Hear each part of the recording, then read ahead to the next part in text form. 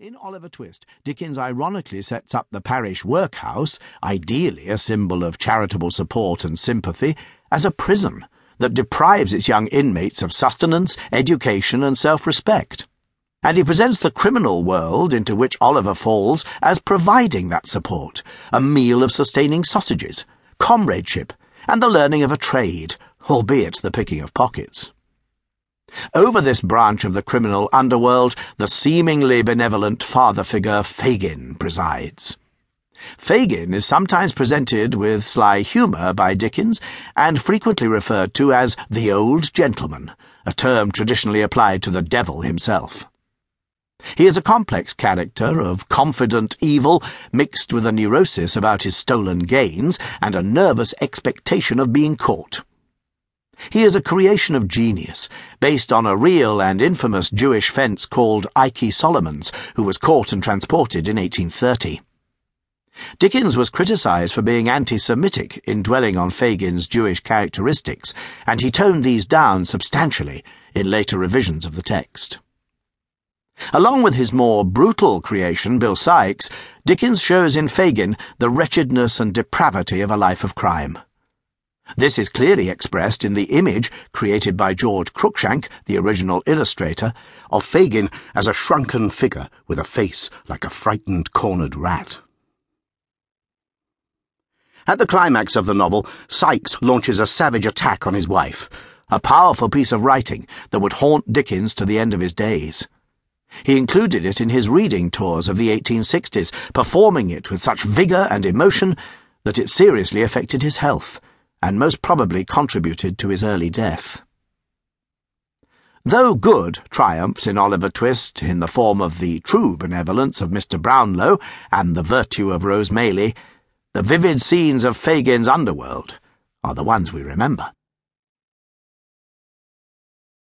Oliver asks for more.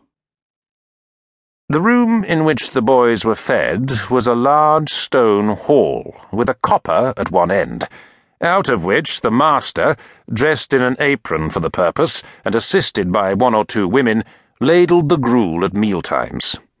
Of this festive composition, each boy had one porringer and no more, except on occasions of great public rejoicing, when he had 2 ounces and a quarter of bread besides.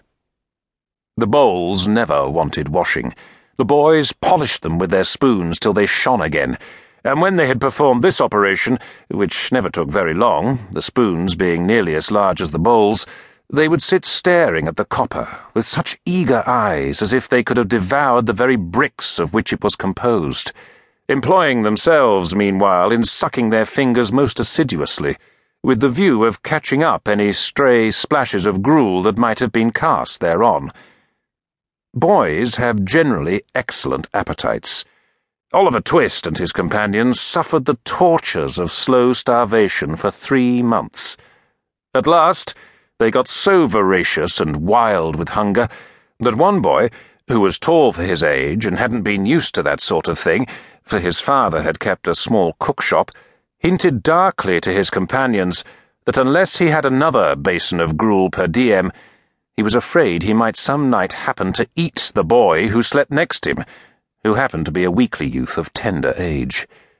He had a wild, hungry eye, and they implicitly believed him. A council was held. Lots were cast who should walk up to the master after supper that evening and ask for more. And it fell to Oliver Twist. The evening arrived. The boys took their places. The master, in his cook's uniform, stationed himself at the copper. His pauper assistants ranged themselves behind him. The gruel was served out, and a long grace was said over the short commons. The gruel disappeared. The boys whispered each other and winked at Oliver, while his next neighbours nudged him. Child as he was desperate with hunger and reckless with misery. He rose from the table and, advancing to the master, basin and spoon in hand, said, somewhat alarmed at his own temerity, "Please, sir, I want some more." The master was a fat, healthy man, but he turned very pale. He gazed in stupefied astonishment on the small rebel for some seconds.